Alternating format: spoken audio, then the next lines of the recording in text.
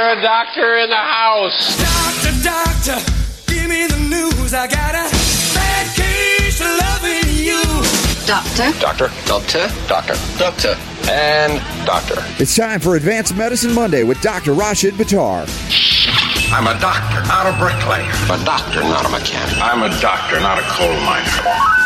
No pill's gonna kill my head. I got a bad case of loving you. The doctor is in. It's that time of the week again, cranking it up with Dr. Rashid Buttar, Advanced Medicine. And Doc, we have a really interesting story of someone you know, Sharyl Attkisson, one of the few real investigative journalists who went out on her own after she left the mainstream media because they wouldn't let her actually investigate. And she did a story just this week about Chuck Norris's wife who was dying, nearly on death's door. They couldn't figure out what was happening. And it turns out she was being poisoned with each and every MRI session she was going to, magnetic resonance imaging. And I thought to myself, Dr. Buttar, MRI, isn't that fairly benign relative because it's not the ionizing radiation scans like the CAT scans throwing 100 x-rays at you at a time, but apparently there's some kind of contrast injection or substance that's a heavy metal, gadolinium, that was poisoning this poor woman that she couldn't detoxify from it. Yeah, and gadolinium is a very common contrast media that is used in many of these different studies. And gadolinium and thallium are the two most commonly used, and both of those are considered heavy metals. They're considered trace earth elements, but they are heavy metals, and both of them in excess can cause a lot of detrimental changes in a person. Well, is this something, I'm sure you were aware of it, but I mean, the point is, if I'm to think, from an outsider as a homeopath, I mean, I don't do MRIs or CAT scans. Of course, I've referenced out my dad's brother, my uncle, who told me not to become a doctor. He was a nuclear medicine specialist. He read all of that stuff. But the idea of an MRI, seemingly more benign or less harmful because you're not doing ionizing radiation in the scan, but the gadolinium, and they say they don't give it to everybody. Not everybody gets the contrasting agent. And so are docs well aware? Because in this case, it seemed like no doctor could figure out what was wrong with this woman. Well, it is a major issue. It's something that I wasn't aware of 20 years ago, but about before I became the chairman for the American Board of Clinical Metal Toxicology, which was back in 2000, and I guess probably 2006. So around 2004, 2005 timeframe is when I became more aware of the thallium and the gadolinium issue. And that's really the biggest, that's one of the biggest concerns that I have with doing any of these scans. And that's why in our cancer patients, we don't do MRI scans, CT scans. I don't do the exercise treadmill test, all because of the contrast media that's used. That's a big part of it. When you start looking at things like, for example, the dye that's injected into somebody when they do a study to assess vascular perfusion, so when they do an arteriogram or when they do an exercise treadmill, that's when they inject a dye into you which has thallium in it, which is the contrast media in that case, or in MRI cases, the gadolinium. All of these materials that are being used, they're used to enhance the image that is captured on the film, because it allows, it's called contrast media because it allows for contrast between the lumen of whatever they're assessing, whether it's a vessel or the gut or whatever the case is, and then the viscous organs and the soft tissue. So it allows to give you a more what's the word? It's not for the health of the patient. It's to make it easier to read whatever they're trying to scan. Exactly. It's to improve the diagnostic capability of those studies. That's exactly right. But the problem is that the elimination of these contrast media is something that is more often a problem than not. And it's always been assumed that it's easy to deal with, but it's not so easy to deal with. And I think you and I have talked about, specifically in cardiovascular disease, where we've seen people that have blockages, supposedly, on arteriograms when they do the PTCAs, and that basically requires a stent placement or more aggressive bypass. That's the conventional thought process. But then when they do the actual procedure, when they go in to operate on the patient, at that point where the occlusion was, which is where the contrast media, you see this line of contrast media, and then it narrows and becomes like a string, and then there's nothing past it, and they said that's where the occlusion is, that's where the blockage is, that's where the atheroma is formed, right? Mm-hmm. So then they go in to operate the person, and they see that there's no occlusion, there's nothing there. So what caused that blockage to appear on the study? The actual reason was because the contrast media caused a vasospasm because it's an irritant, and caused the vessel to contract, almost like a Charlie horse, you'd get in your leg type thing. Yeah. Causes it to contract, and that causes an obstruction, which is perceived as an occlusion from plaque or atheroma, whatever it is. And in actuality, it's nothing more than a spasm that the body goes into due to the contrast media. In response to the heavy metal. Acute phase. Yeah, that's just an acute phase, just from a irritant standpoint and a reactant standpoint. Sure. But then you start looking at the heavy metal aspect of it, the elimination aspect of it, the renal implications of it, because it's going through the kidneys, and secondarily there may be some hepatic impact as well, but I'm not so sure. I know that definitely there is a renal impact. Well, the liver can take a lot more crap and survive it than the kidneys. If it gets a direct hit by some of this stuff, you can destroy the function pretty quickly, and that's why it's serious. We covered a story yesterday, Dr. Buttar, about the CDC announcing that 1 in 6 Americans are on their way to renal failure, are dealing with some form of kidney disease. 1 in 6, and that might be low. And I'm thinking, add this into the mix. And I said, as I've said before about the third leading cause of death being modern medicine, I say it's the first because it causes the second and the first. And you just laid it out beautifully, too, in terms of the diagnostic test, determining that you have a problem that you don't have because the diagnostic test itself caused the problem. Well, this is a very interesting point, talking about the renal disease aspect, because I did not know 1 out of 6 Americans are going into renal failure. But now you take that component, what we just talked about with all these contrast media, and then you take the most commonly used medication over the counter for joint pain, for arthritis. You're talking about aspirin. You're talking about the nonsteroidal anti-inflammatories like the Arudises and the Voltaren, which was one of the ones that they used for that. Basically, the FDA said it was safe, and after 55,000 deaths were confirmed, and they finally took it off the market. Yeah. Which one was COX-2 inhibiting Vioxx? Vioxx, right. So, there's a lot of these different types of nonsteroidals, but the low-dose, chronic, insidious onslaught of the exposure to these medications for these joint pains, it's a constant beating up of the kidneys. So I'm not surprised that it's 1 out of 6, given the fact that there's so much usage of these nonsteroidal anti-inflammatories. And then on top of that, we look at the contrast media aspects, and there's so many other things that affect the kidneys. Everything that we take into our bodies, we talk a lot, you and I have talked a lot on the show about the gastrointestinal system and the liver. Yes. But everything that all liquids, okay? Of course, they're going through the liver as well, but kidneys, if you think about it, the kidney separates all the waste from everything, basically everything that we ingest into our bodies. The first phase, liver deals with a lot of first phase, second phase, but the kidney breaks down a lot of different things. Heavy metals, for example, it's the vacuoles within the renal parenchyma, within the kidney tissue itself, that actually have the highest concentration of heavy metals in any part of the body. Why? Because that's the primary route of elimination after the gastrointestinal system. When it comes to the blood system, it's actually the primary way that the blood is cleaned going through the kidneys.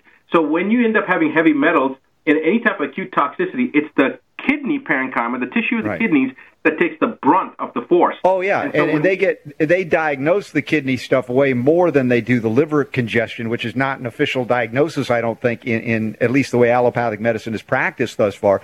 But you're right, the idea that the CDC has picked up on this, but the thing is they're still scratching their heads. They have no idea why, and we know why. You know why. Yeah, I mean, this is a very, very common phenomena, and you start looking at many of the other types of things that we're ingesting on a daily basis and how they can affect the kidneys. The impressive thing is that when you start the process of chelation, Robert, the metal level, as you're starting to pull, think of a filter, and think of the filter has a lot of sediment in it. Well, when you start to push stuff through that filter, the sediment is going to be the first thing that pushes out, right? So when you start pushing that sediment out through the filter, you're going to see a greater strain on that particular filter. Same thing in the body. You see an actual impact on the kidney function. You see a worsening of the BUN and creatinine on a human when you chelate them initially when they've got heavy metals. So you'll see a bump up in the metal levels, in the kidney function, but then as you continue the process, the kidney function then comes back down to normal and goes lower, becomes even more efficient because you basically just cleaned out the filter. So it's a phenomenon that doctors that don't understand how this works, when they see that initial thing, they get, oh my God, it's affecting the kidneys. No, it's cleaning out the kidneys. It's all the sludge that's moving through the filter. And that's what you're seeing, the bump up in the kidney function. And within 2 or 3 weeks, it comes right back down to normal and then goes even lower. And that's actually much more efficient than it ever was in the people. I can tell you 80 to 85% of my patients, their kidney functions today are better than they were 20, 30 years ago because of simply this phenomenon. Well, let's help somebody out with this very thing. Excuse me. I'd like to ask you a few questions. All right, this question of the day is coming from Taffy. She says, greetings, RSB and Dr. Buttar. My profound thanks to you all and all your guests. I recently had an oligoscan, I believe that's what she said, done by my biological dentist, and it showed high levels of aluminum, lead, mercury, cadmium, and silver. I've been using some silver for the past few years while under the weather. I also have the MTHFR positive, and I've listened to Dr. Buttar's talk on it. Evidently, the heavy metals won't come out till the methylation cycle is functioning as it should. The results were high cardiovascular risk, acidosis, and global heavy metal intoxication. Mainstream medicine doesn't understand this. I greatly appreciate any suggestions. And on top of it, I'm extremely fatigued and very out of it. Thank you very much, and love to you all, Taffy. All right, Dr. Buttar, we're really almost up on a break on this. I want you to think about this because it builds on what we've just been discussing. Another diagnosis of a heavy metal burden in someone who, well, just like any of us, could be exposed through any number of routes, but it could be modern medicine too. It could be dentistry. So let's talk about in detail how we can help Taffy and others that are suffering in this way or who have been poisoned by gadolinium or thallium. Dr. Buttar is going to help us out with some more advanced medicine. Check it out. MedicalRewind.com will get you some easy access to hundreds of hours of archives. Coming right back. Who'd you say that masked man was? It's a bird. It's a plane. It's Robert Scott Bell. Here I come to save the day.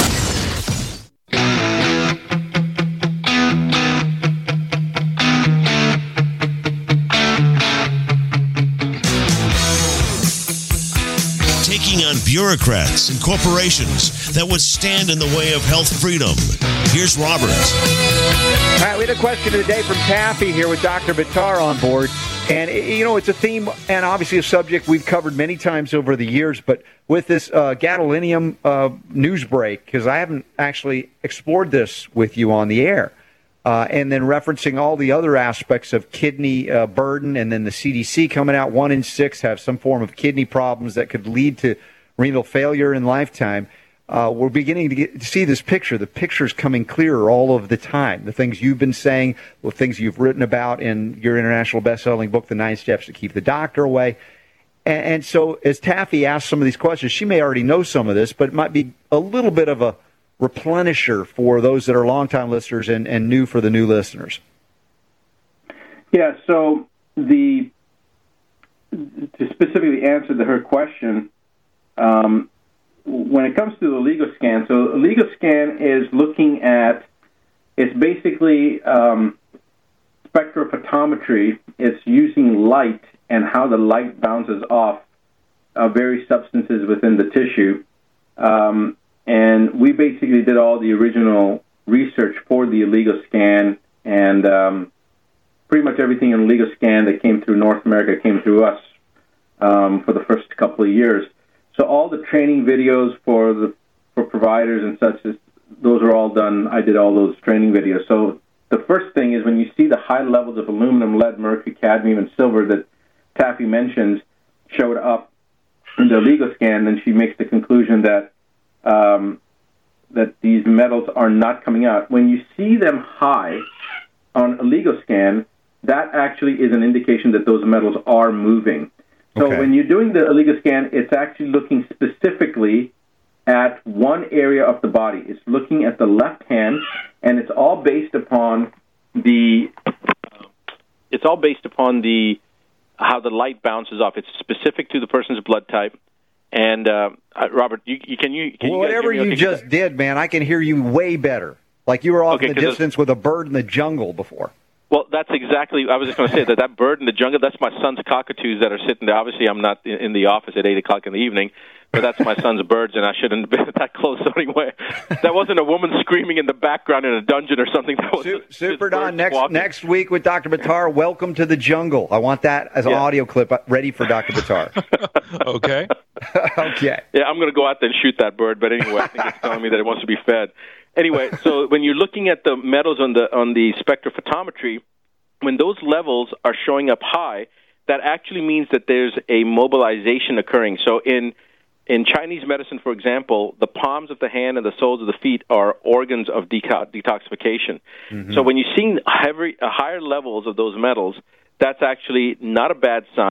See, when people see high levels of any kind of metal, the first component, the first initial visceral response is, oh, my God, my metals are high. But you have to remember that if the metals are high on testing, especially on a post-challenge type test, that's a good sign because at least they're coming out. It's when you're sick and the heavy metals are low, that's when you should be concerned because that indicates it's not coming out. Right, and of course she says she's fatigued. Of course, your metabolism, if I could say it, is mobilized to do some work that's a little extra than when you're not having to detoxify these things. And another aspect of this, when you talk about a challenge test, right? We've talked about a chelation challenge test. That a lot of times you'll know somebody is heavy metal toxic, but you might do a blood, a hair analysis, saliva, I don't know, whatever, even urine, and it's like not until you do the challenge, then suddenly it starts dumping out because the body was very reluctant to release it. That's exactly right. So you've got both those components. Then on top of that, this is a biological dentist that did the test, which means that she's having some type of dentistry done, so her load is being released even more on top of that. So the fatigue can be explained not only from the mobilization, but the increase in mobilization from the amalgam removal process or the manipulation of whatever is happening in the mouth from the dentist. So you've got a couple of different things going on. The fatigue aspect of it overall, obviously somebody who has mercury exposure, and if she has dental amalgams in, she doesn't mention whether she has amalgams in or not, but as anybody who has amalgams in, at a certain point, that it's the straw that broke the camel's back type of a scenario. Mm-hmm. You can have so much outgassing. It's 5 to 9 nanograms per deciliter per tooth per day that's outgassing per amalgam. So that's a lot of mercury that's being exposed, that an individual is being exposed to. And at what point does it basically break the camel's back type of scenario? Sure. There's a lot of explanations as to why she's having the fatigue. Taffy, great question. And by the way, of all the things you listed, aluminum, lead, mercury, cadmium, and silver at least is benign, at least in all of the peer-reviewed literature I've reviewed and also seen clinically. But it sounds like because it was done by a LigoScan, things are being mobilized, and you may already be doing good work to escort the stuff out your body by helping your liver and your kidneys and chelating, hopefully sweating too, far infrared or otherwise. We've got blood immunotherapy for cancer coming up next. The Robert Scott Bell Show. In all my years of radio, I've never seen anything like this. The Robert Scott Bell Show.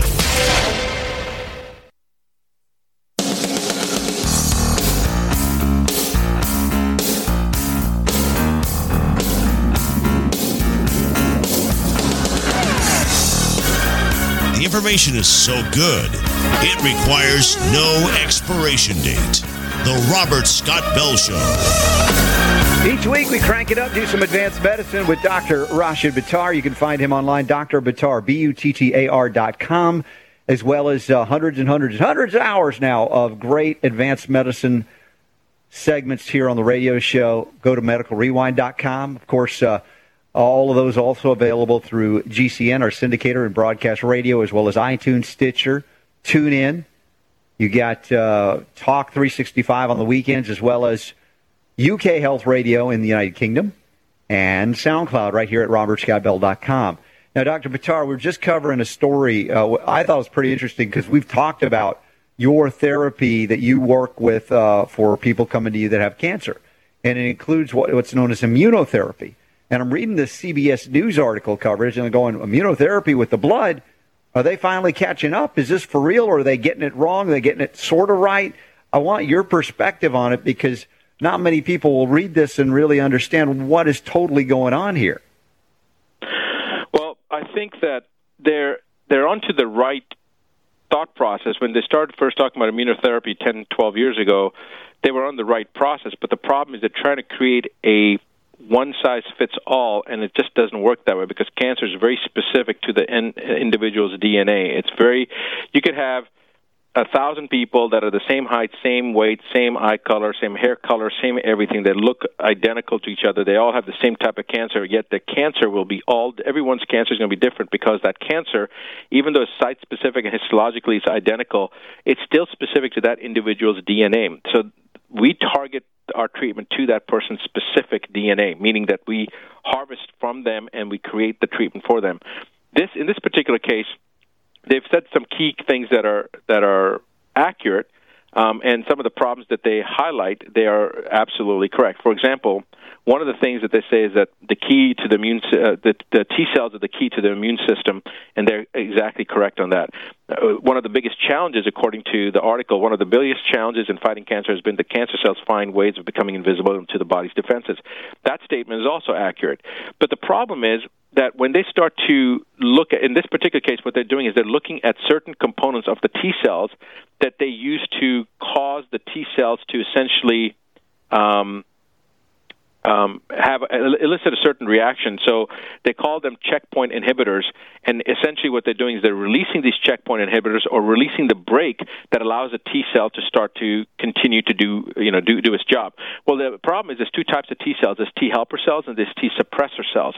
So yes, you do want to break one and you want to stimulate the other one, but they're creating a balanced situation where by releasing the T cells, if the T cells still can't recognize the cancer as being foreign, they still have missed that one point. So we're doing immune modulation treatments. That's our third step in our treatment program.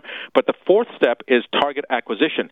So we have a method to help the body identify the foreign cells as being the ones to attack selectively, as opposed to dealing with a rampant overstimulation of the immune system. And they go on in this article and they say that's actually one of the biggest problems. It goes on to say that, there's the side effects that we're talking about. Yeah, as you get there, Dr. Buttar, I just want to make sure I understand, because you've been working with this for a long time. Is this a process of the FDA and doctors sort of catching up in a little way? They're taking some of these ideas and improving upon other therapies that are absolutely disastrous, but not taking it as far as we do in advanced medicine? Oh, they're not even. It'll take them another 20 years to catch up. But we're also advancing what we're doing. The part that they've got, there's things to learn from this, but there's also things that they have missed. For example, doctors must. This is an exact quote from the article. Doctors must learn to manage potentially life-threatening side effects from an overstimulated immune system. Now, that statement in itself shows really that they don't understand what's going on.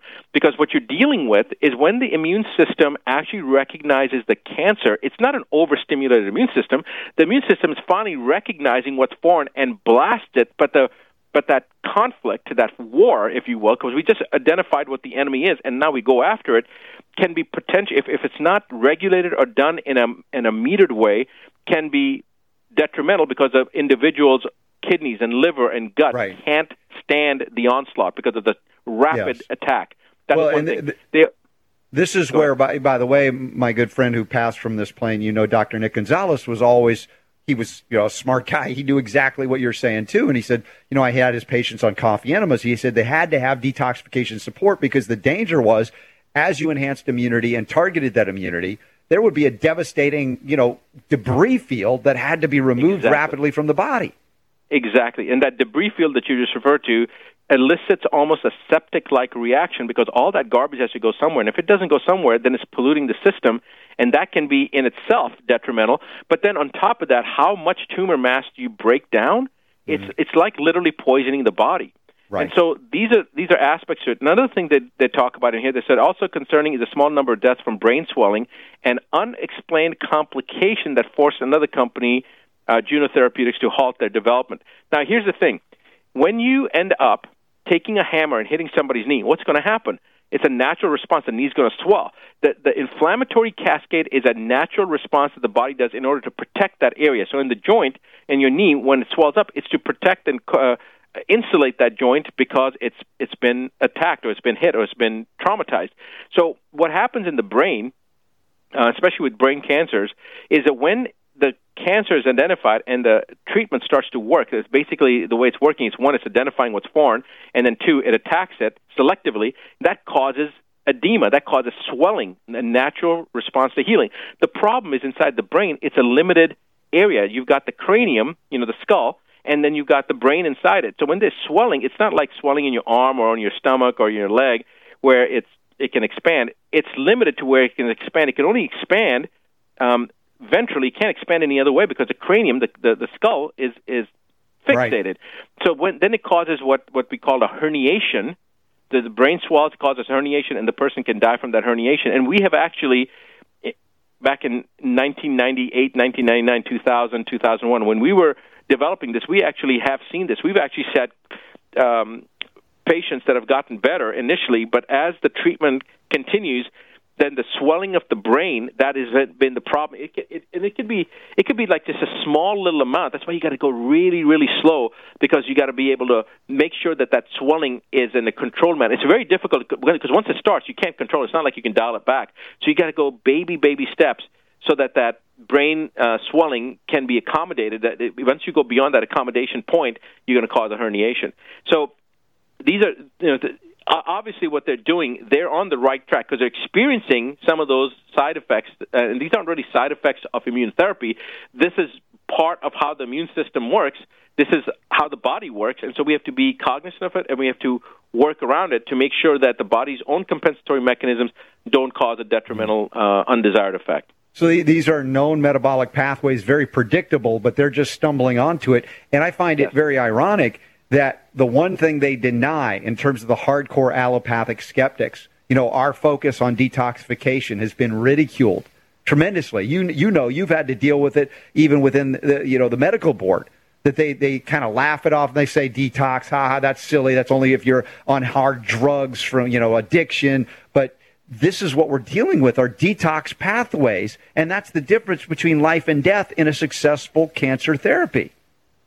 Yeah, I think that detoxification in any condition, in any medical condition, in any disease process is essential because you first have to get the garbage out of the way. It is, no matter what advanced treatments they have for any type of a disease process, unless they are addressing the issue of toxicity, they're going to miss the boat. For example, let's look at using stem cells to enhance recovery, to improve healing process. I can tell you that same stem cells, used in another clinic and used in our clinic, you're going to get a 3 to 4 times, you're talking about 300 to 400% better result in our clinic than any other clinic. Why? Because we're cleaning up the system. It's no different than, a mechanic that basically cleans all the different parts as he puts them in, as opposed to having rusty, oily, metal that's not smoothed over. Yeah, you can put the same high-quality oil in, and if you haven't cleaned the debris beforehand, that same quality oil is going to work a little bit better or a lot better in the one that you prepared the way for it. Exactly. Or if it's not been cleaned at all, it's going to be there's no point even doing the oil change because you just put it into garbage. Yeah, exactly. So, yes, exactly. that detoxification is an essential point of dealing with any disease process. And here's the bigger point, Robert. Prevention is the key. If we can clean up the system before any chronic disease begins, we can actually prevent the onset of many of these diseases just from the cleanup process. Yeah. Well, and it's the same thing. That's the reason for having a clean diet, clean water, etc. So the same concept that works in acute phase diseases too. If you're truly vitally healthy and you succumb temporarily to an insult or assault, whether it be a toxicological or if you want to call it a pathogen burden suddenly due to exposure, you can feel really rotten along the way because your excretory organs are taxed in the process of clearing the debris from that temporary assault. Now we're dealing with a chronic degradation disease and cancer and systems that have been corrupted so severely over a lifetime that we cannot expect just killing the cancer to be sufficient, which is, again, why chemotherapy is such a disaster, because it takes that immunotherapy concept, which is a step in the right direction, but it just throws it on its head because we're poisoning the body even more disastrously on top of what would happen if we successfully kill the cancer cells. Yeah, you're absolutely right. And this is not just applicable in cancer, but in all disease processes. So your comment about the acute phase and how bad we can feel during the acute phase, here's the thing. If you've been living a clean life and you start feeling really, really sick and you've been exposed to something acutely, that's a blessing. Remember, we talked about this a couple of weeks ago about how the symptomology we should be embracing that, because it's our feedback mechanisms that the ultimate engineer, the creator, designed for us to get information back so that we know what to do. And actually, if you start feeling really bad and you've been living a clean life, that's a good sign, because that means that you've just been exposed to something, you're flushing it, and within 3 to 5 days, you're going to feel better. And what you should do, if you feel that happening, that's when you get into an area with clean air and deep breathing in and out, lymphatic breathing. When you take a deep breath in, your stomach should come out. Put your hand in your abdomen. Clean water. Go on just eating.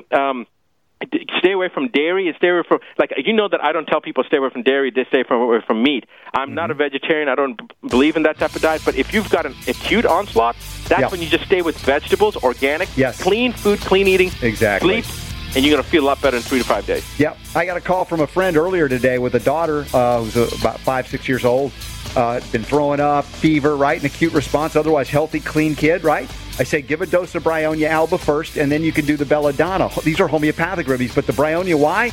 Because it's liver congestion. Clear the liver, they'll recover faster, even in acute situations. We'll be right back. You're listening to the Robert Scott Bell Show. The Robert Scott Bell Show.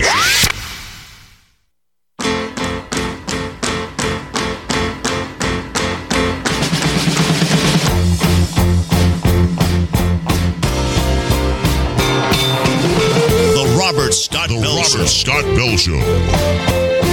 Remember, archives all over the place, including at SoundCloud at robertscottbell.com, GCN, as well as Medical Rewind, specific to our advanced medicine sessions with Dr. Rashid Buttar. Put your thinking caps on, man. Class is in session, even though in the Northern Hemisphere you're on summer break. We don't take that break here.